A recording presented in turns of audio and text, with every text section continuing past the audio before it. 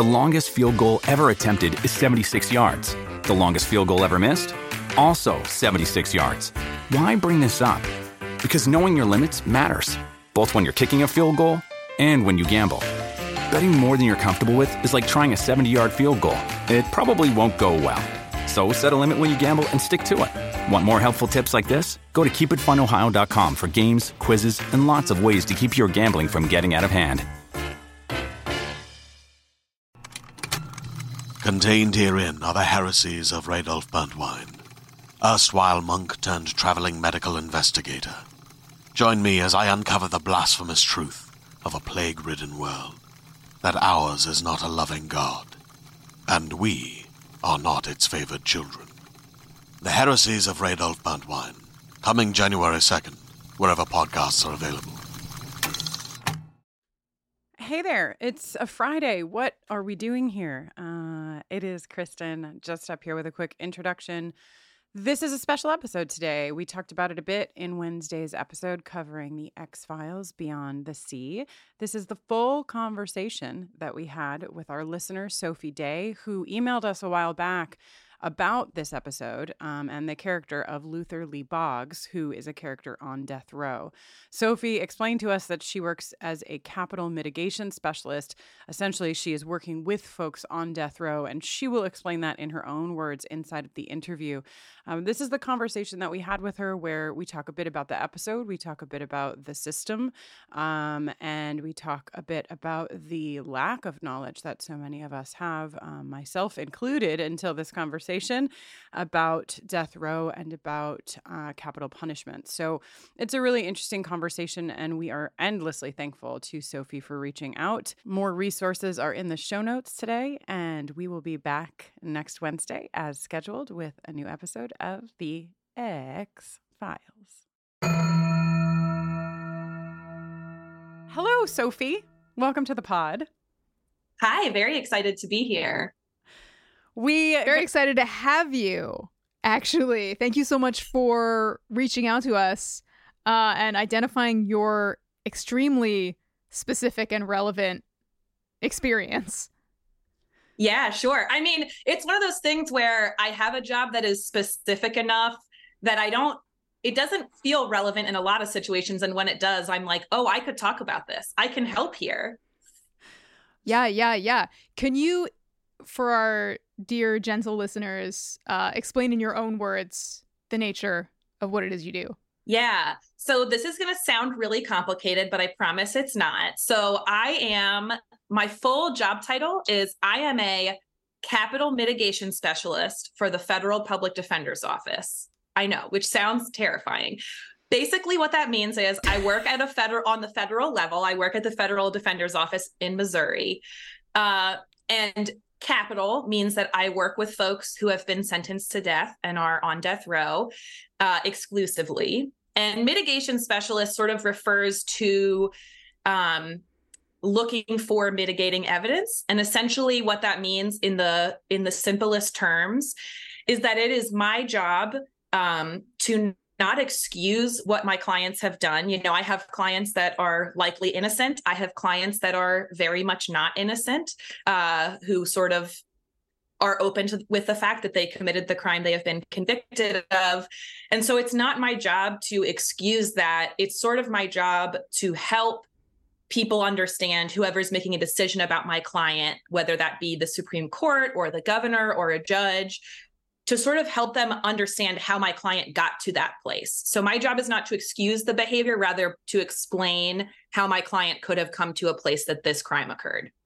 This might be a very basic question, but I'm wondering, when someone is on death row, someone is in your care is probably the wrong word. What would you say? I think that's my background is in social work, so that word feels right for me. Okay, great. Mm-hmm. When someone is in your care, is that information, the context? Like, I don't really understand legally how the context actually impacts what happens to them next. You know, like, how is it just how that judge feels, how that person in the position of deciding feels, or is there a measure of I don't know. I don't know the words because I'm not a capital litigator specialist. No, this is a great question. So, a very brief rundown of sort of the procedural history. So for folks that don't know, the death penalty as it looks in the United States right now came about in 1976. There was a brief period from 1972 to 1976 that we didn't have a death penalty in the United States.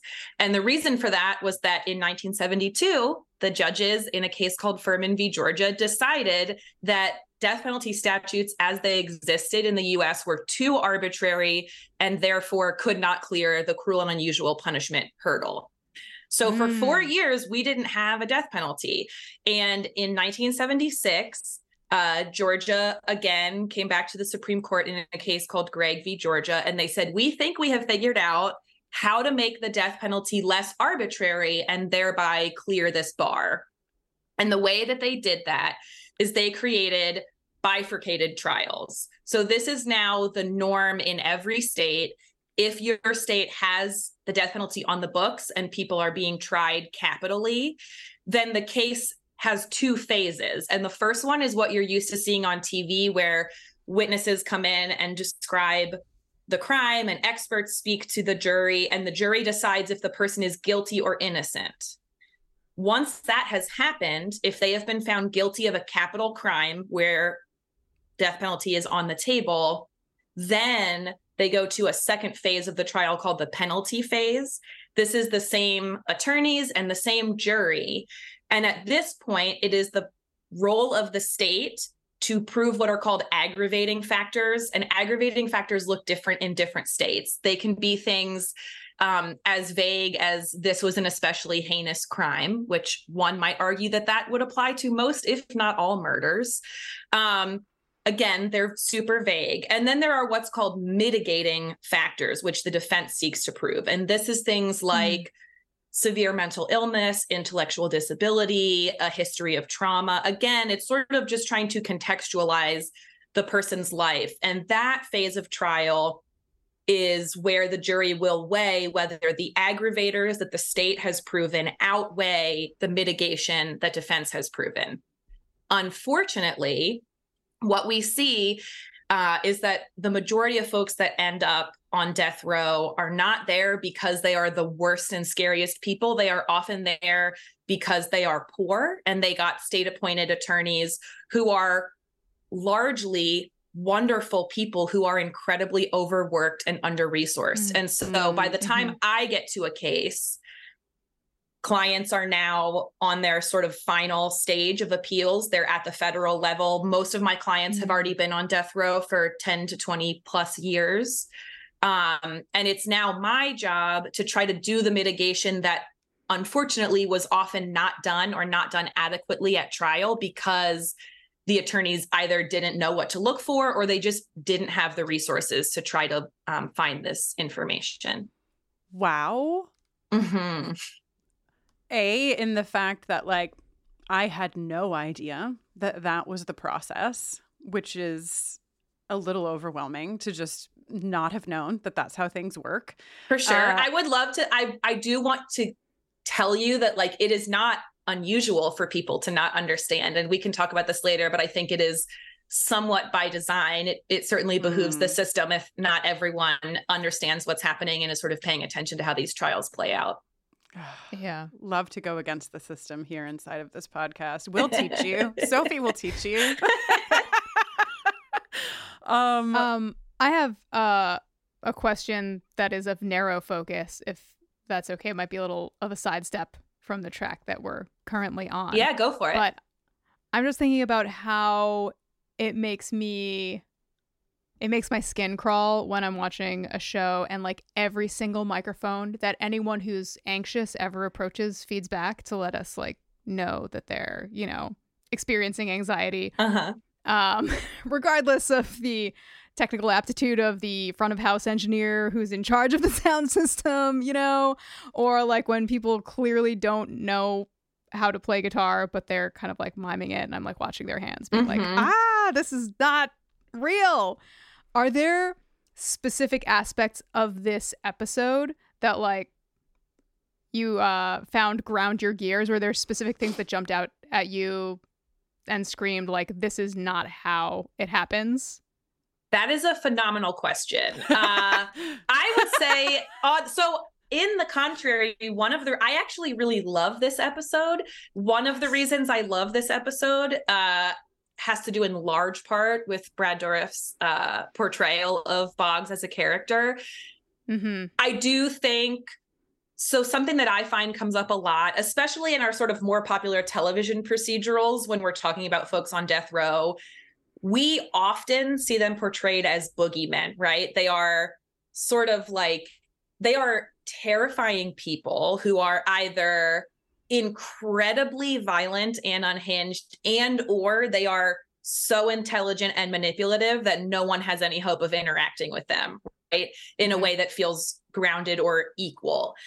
And I think there is some of that. There is certainly some manipulation in the way that Boggs interacts with Scully in particular. I did find for the most part that even that feels somewhat grounded in his sort of desperation to avoid where he is going. And one of the things in particular that I think really resonates for me, sort of counter to your question, Jenny, is the first client that I lost, so I've had this job for 5 years and I've lost 4 clients. And the first client that I lost, by the time I was working on his case, he had already had a warrant. In other words, he had already had an execution date once. And when that date came, he got a stay, but not until they had taken him into the room and put him on the table. No. Yeah. And that's something that Boggs talks about, right? He has had that experience. This character has had that experience where he's already been in the chamber and got a last minute stay. It certainly doesn't happen as often anymore, I don't think, because at least where I am in Missouri, stays are not forthcoming very often. But I appreciated sort of the portrayal of that trauma. And I think that part especially really, really rung true to me, to sort of what my client's experience had been. How many states currently have the option of the death penalty on the table? So there are 27 states right now that have capital punishment in some capacity still on the books as a legal option. Now, there are states like Pennsylvania that have a moratorium. So while there is not anything legally sort of standing in the way, I mean, I shouldn't say that. The moratorium is standing in the way, but a governor could overturn that. Much in the way that when Biden took office, he had sort of, run on this idea that he was going to get rid of the death penalty federally.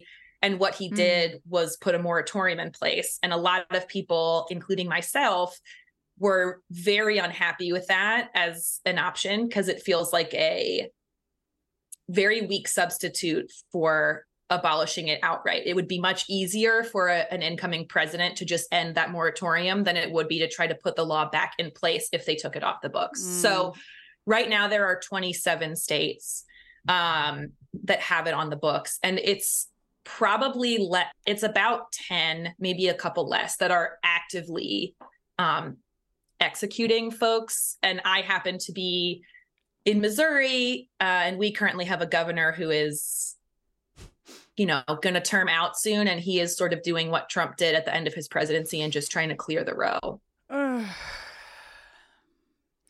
Are there people who do a version of what you do in states where the death penalty is not on the table?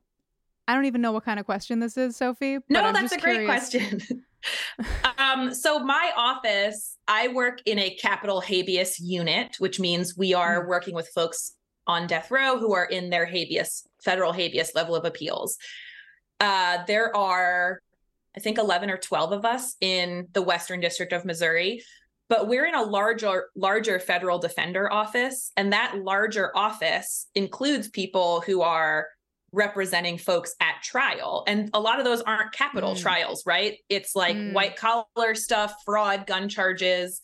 And they also have investigators who work with them at the time of trial, and particularly when it comes to sentencing, to sort of help contextualize a client's story. I mean, I think one of the things that is most important whenever I'm meeting with a client's family and sort of explaining my role, what I often tell them is that when a decision maker is looking at one of our clients, they are looking at the case, right? In the most abstract term, our client for a lot of people is nothing more than a docket number and a stack of black and white paper that says this is what the person did. Mm-hmm. It's really important. And there are more and more states sort of trying to push to make this a regular thing that happens at the state level. Because of course we're federal, so we're handling federal cases. There are investigators at state PDs, but again, funding is an issue, so they can't always do the amount of work that we can do. But the goal of my work always is to try to help whoever is making a decision about my client see them as the full person they are, rather than just this black and white pile of paper in front of them. Wow.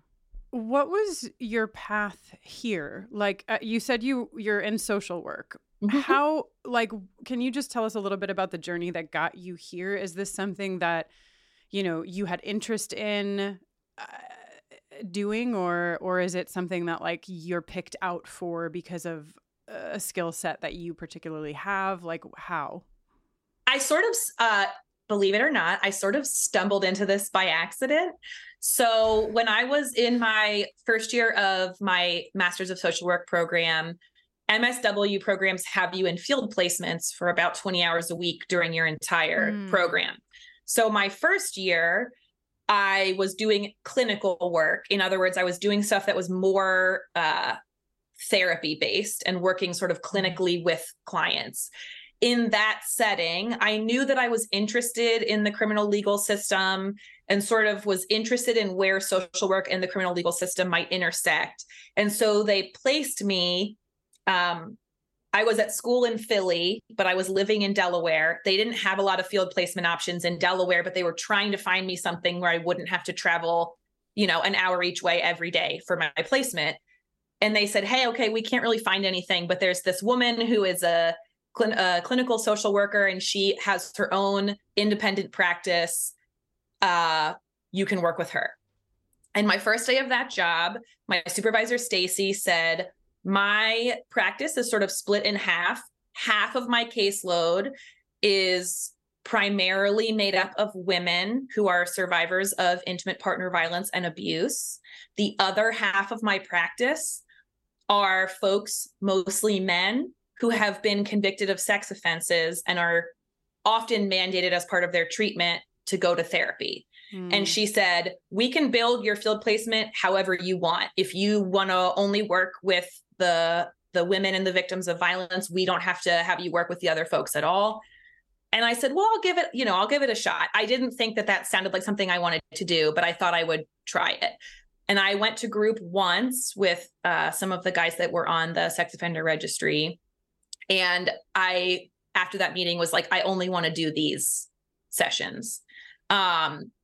And that year was incredibly meaningful to me because, very much like we're talking about now, it was another population that often gets portrayed terribly in the media and sort of gets flattened in a way that's really harmful. And so I really, really appreciated working with them. And in my second year, the field placement they found me in Delaware happened to be with a clinical social worker doing the job I do now. And it was not until I got there for my first day that she said, oh yeah, by the way, I only do death penalty cases. Is that okay? And I was like, yeah, I think that's fine. And so I loved that job even more and sort of got this job here in Kansas City right after I finished graduate school. Today's episode is brought to you by Regal Cinemas.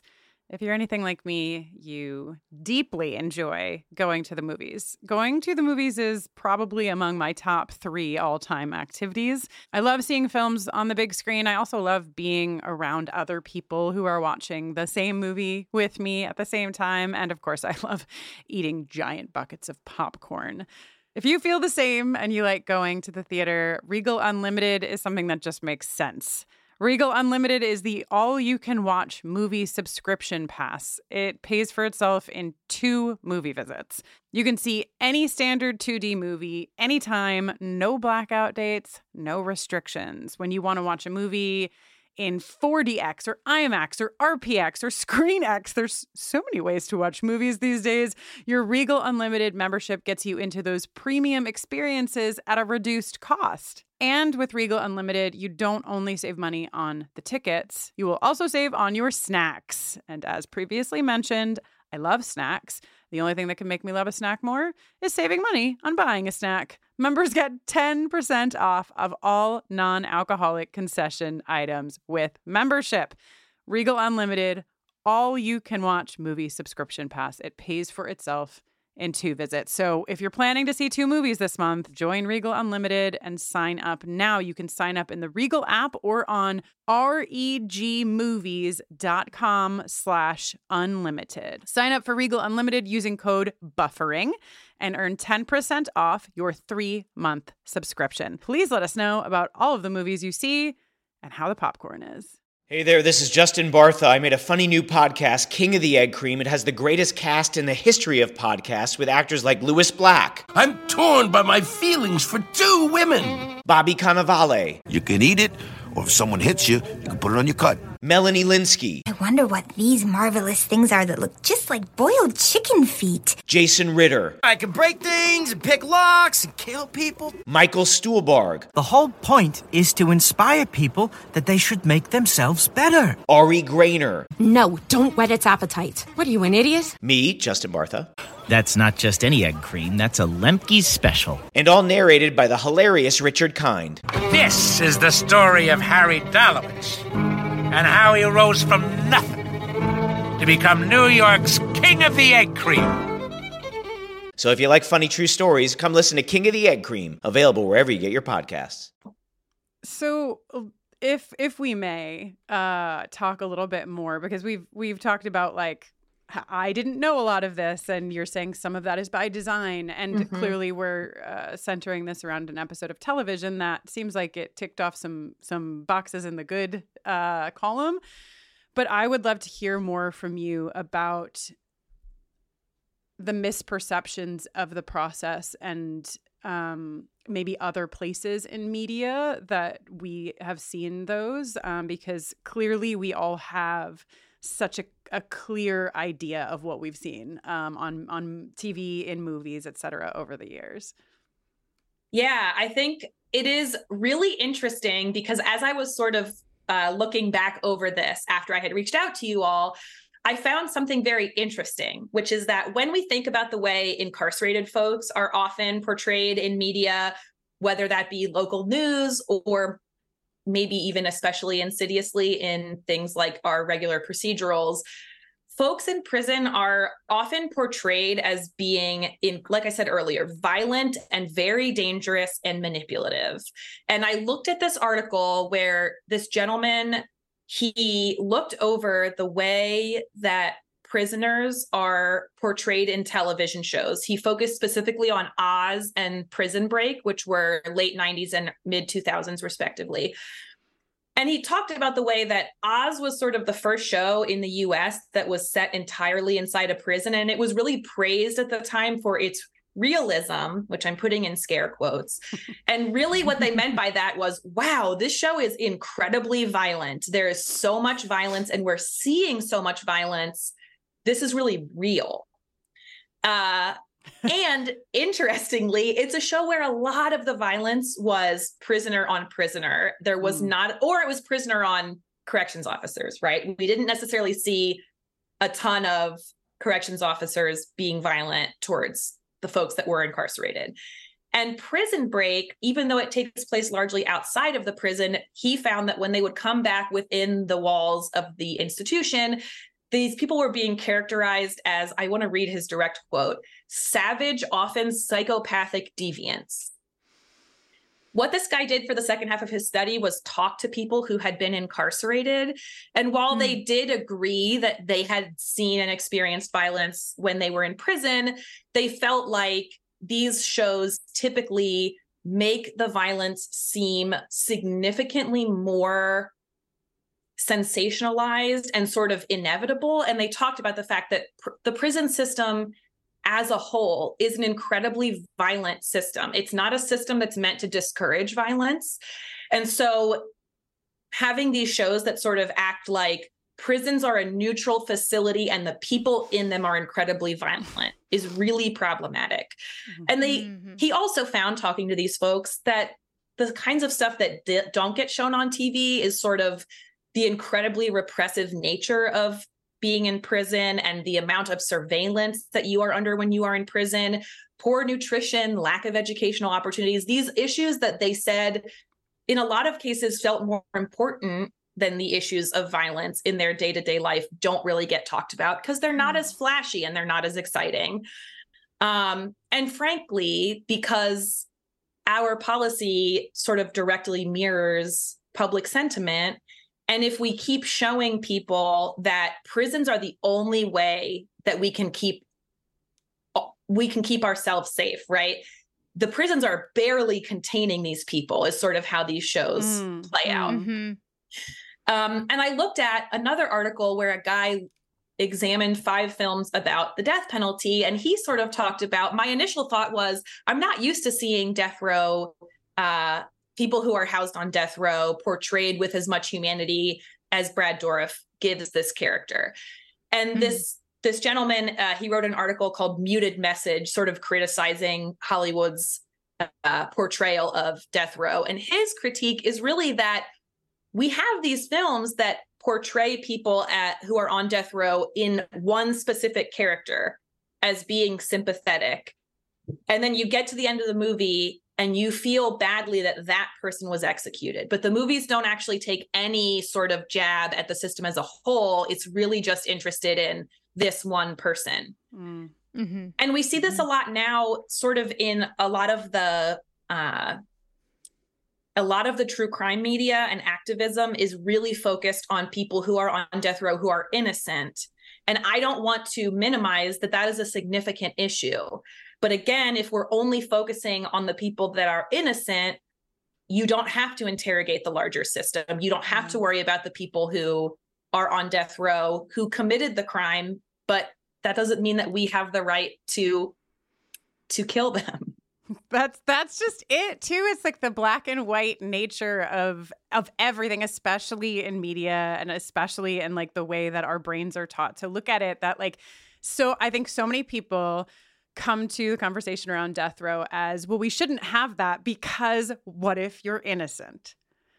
And that's the end of the thought process. And I'm not belittling that. I'm definitely someone who has like walked that same thought process. Well, how could you do that? Was clearly the justice system is flawed. So like there are innocent people there, but it doesn't go those extra steps, not one extra step, but many extra steps to say, why do we think that this is a solution for anyone who has done anything and who can really draw those lines, which I think clearly it goes so beyond just the death penalty in prisons. You saying prisons are looked at or are like portrayed as neutral and violence happens inside of them just made me think of like, well, right. Like, yeah, like our country is neutral, right? And there are just some people who are really violent shitty here. Yeah. We don't really know why, but because like clearly everyone just has a these roll of the dice. Yeah, Well, and this episode does a really interesting thing too, that when I was looking at this article about portraying folks as innocent, and I was like, well, in this episode, it doesn't feel at any point like Boggs is, he's pretty clearly admitting that he's guilty. So innocence is not on the table.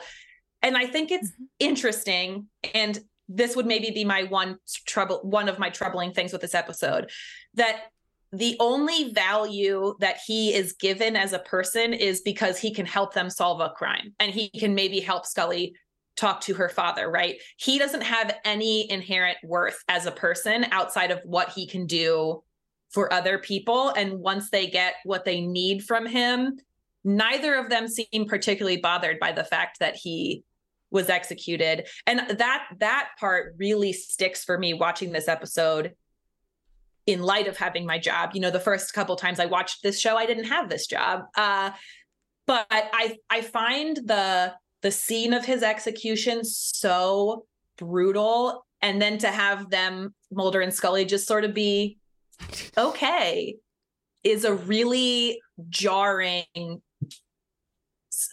transition for me to go from one to the other.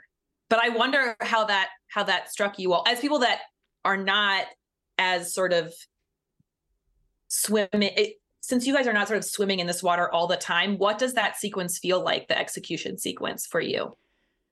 It felt pretty brutal to me. I mean, it felt, again, I have no idea what it looks like, so I didn't have the context to say, like, this seems sensationalized, but the way that the like tablets are dissolving and the way that that whole scene is cut just felt like very, very violent to me. And I think part of this is because maybe we've had conversations over time that have helped at least my brain get a little bit away from black and white.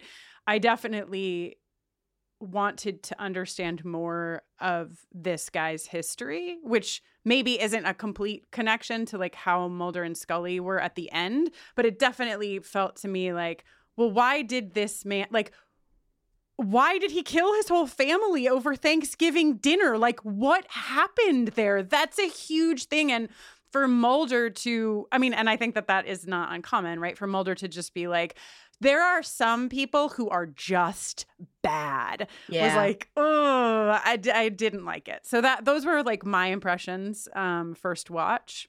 Jenny?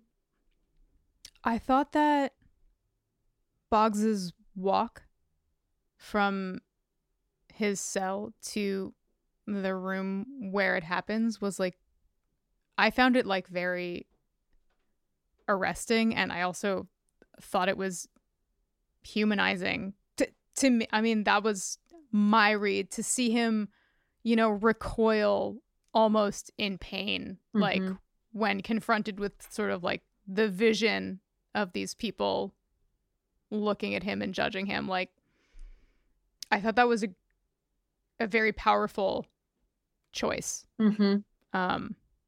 Yeah.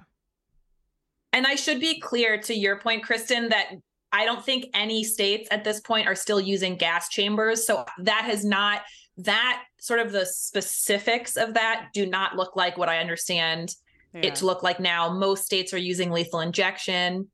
Although, and I think this is another thing people don't know a ton about unless you're sort of seeped in this all the time. But there have been several executions by lethal injection that have gone very poorly in a lot of states. I think people are sort of starting to understand. We keep trying. I say we, as you know, the United States, keep trying to find ways to do this that look humane.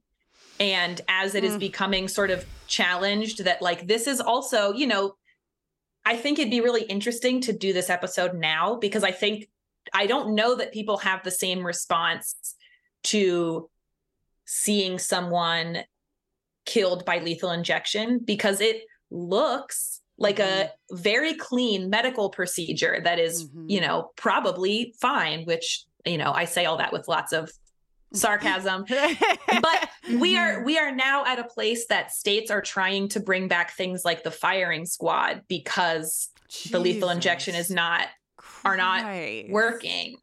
And it just makes me wonder, like, how much we will why do we continue to fight when it's like, it just seems like we can't do this. Actually, it seems like we cannot do this in any way that is fair or just. So maybe we should stop. Well, and I think highlight, Jenny, what you were saying. I had the same response to the walk that you did. I thought that as well as all of the parts of the episode that gave us insight into what he was experiencing were really beautiful and powerful.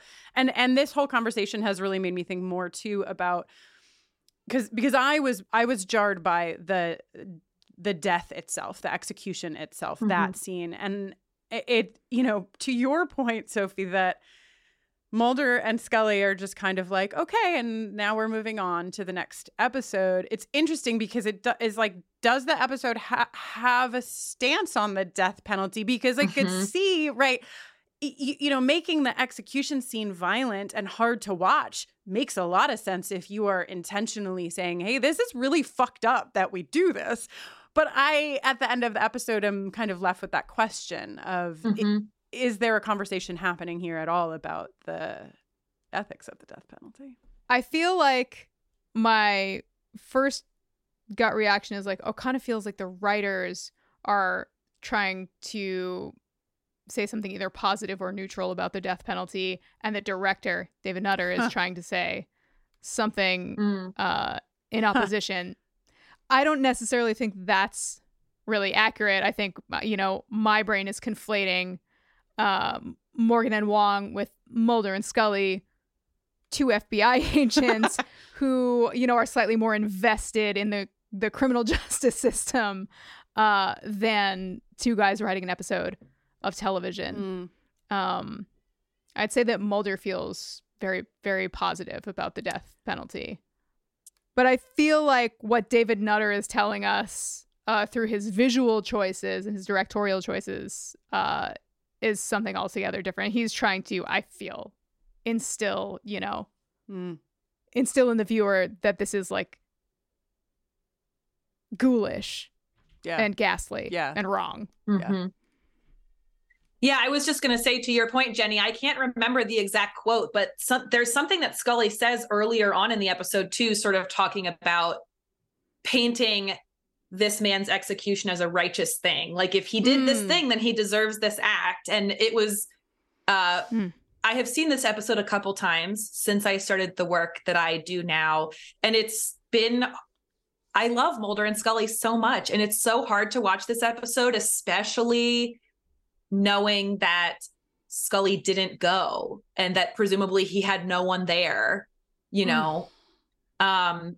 which is so. I have not yet been in the position of witnessing an execution. I had a client ask, but it turned out that what this client needed more was for me to be with their mother. So that's what I did. And the mother did not attend.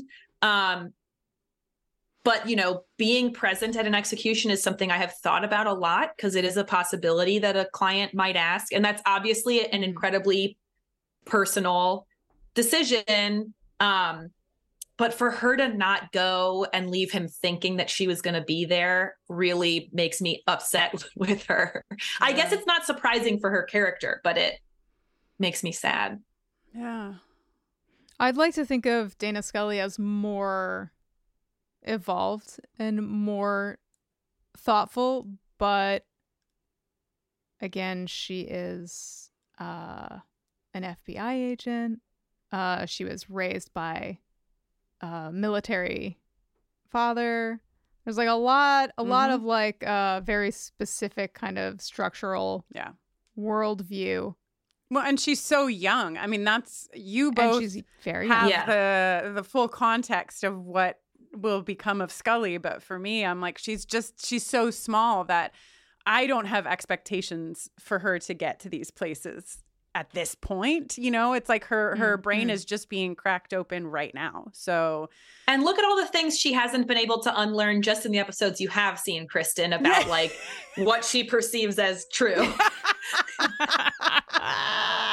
It's a very solid point. That shit is baked in. You're gonna need to get out the hydrogen peroxide and a steel scrub brush.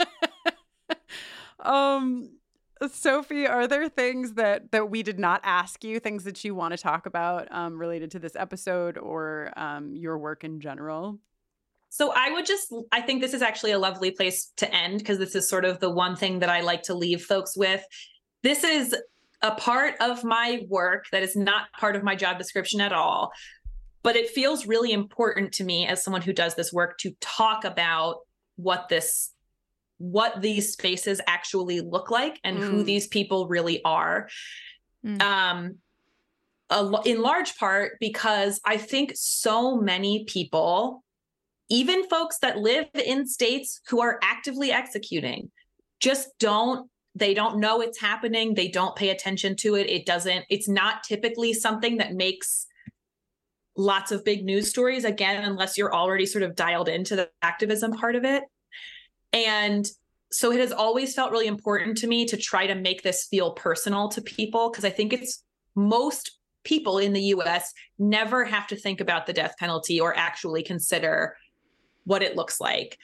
And so I just wanted to end with this idea that Sister Helen Prejean, who is a huge hero of mine, in her book, Dead Man Walking, talks about this study that happened in 1975, where 2 fellows at Yale Law School spoke to folks about their feelings on the death penalty and then gave them some information about how capital punishment actually works in the United States. And they found that people are less inclined to favor the death penalty if they are given, quote, even minimal information about it. And so I would encourage you, if this resonates with you at all, there are so many fabulous resources online. Death Penalty Information Center has tons of fact sheets and articles and resources. They also sort of keep a tally of upcoming executions and past executions. They are a great source of information. If you're looking to get involved, Death Penalty Action tracks all of the executions in the country and tries to rally people to call governors, call parole boards, send letters, do things that can try to help. And finally, if you are in a state where the death penalty is active, chances are there is a local or state organization. So out here in Missouri, we have Missourians Against the Death Penalty. I think in almost every state, it's usually Floridians Against the Death Penalty, Texans Against the Death Penalty. So if you don't know if there's an execution, if executions are on the book in your state, it's worth finding out. And I just think that this is a horrific system that is allowed to continue churning because nobody wants to look at it and nobody has to look at it. Yeah. And so I would really, really encourage folks to sort of educate yourselves and get involved.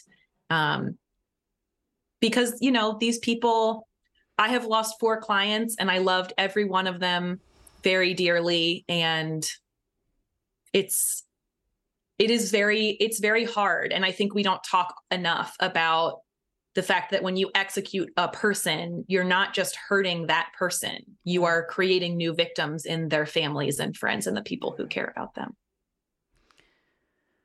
Thank you for the work that you do, first and foremost. It is incredibly powerful and resonant, and I'm sure that you've made a huge impact on the lives of so many people in that sort of ripple that you're talking about. And thank you for being here with us. I think I speak for both Jenny and I in saying that this is truly the best part of doing the work that we do, is getting to have conversations like these that take something, you know, that was created decades ago and then use that as the lens to look at things that are really important right now. So thank you, thank you, thank you.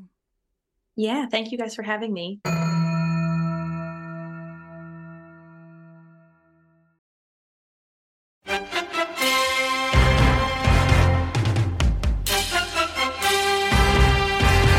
Hello, friends. This is Mark Nell, executive producer of the Table Read podcast, where imagination meets performance. As we wrap up an incredible season 1, we want to take a moment to express our heartfelt gratitude to each and every one of you who tuned in and supported us on this amazing journey. Season 1 was nothing short of extraordinary. We delved into captivating scripts that transported us to worlds beyond our imagination, thanks to the brilliant writers who delivered these works. But what really brought these stories to life were the talents of our amazing actors. But wait, the excitement doesn't end there. As we bid farewell to Season 1, we are thrilled to announce the launch of Season 2. Get ready for more gripping narratives, more unforgettable characters, and more mesmerizing performances that will keep you on the edge of your seat. We have some big surprises coming. The Force will definitely be with you. So stay tuned, stay engaged, and most importantly, stay excited. From all of us at the Table Read podcast, thank you, and let's make Season 2 even more memorable together.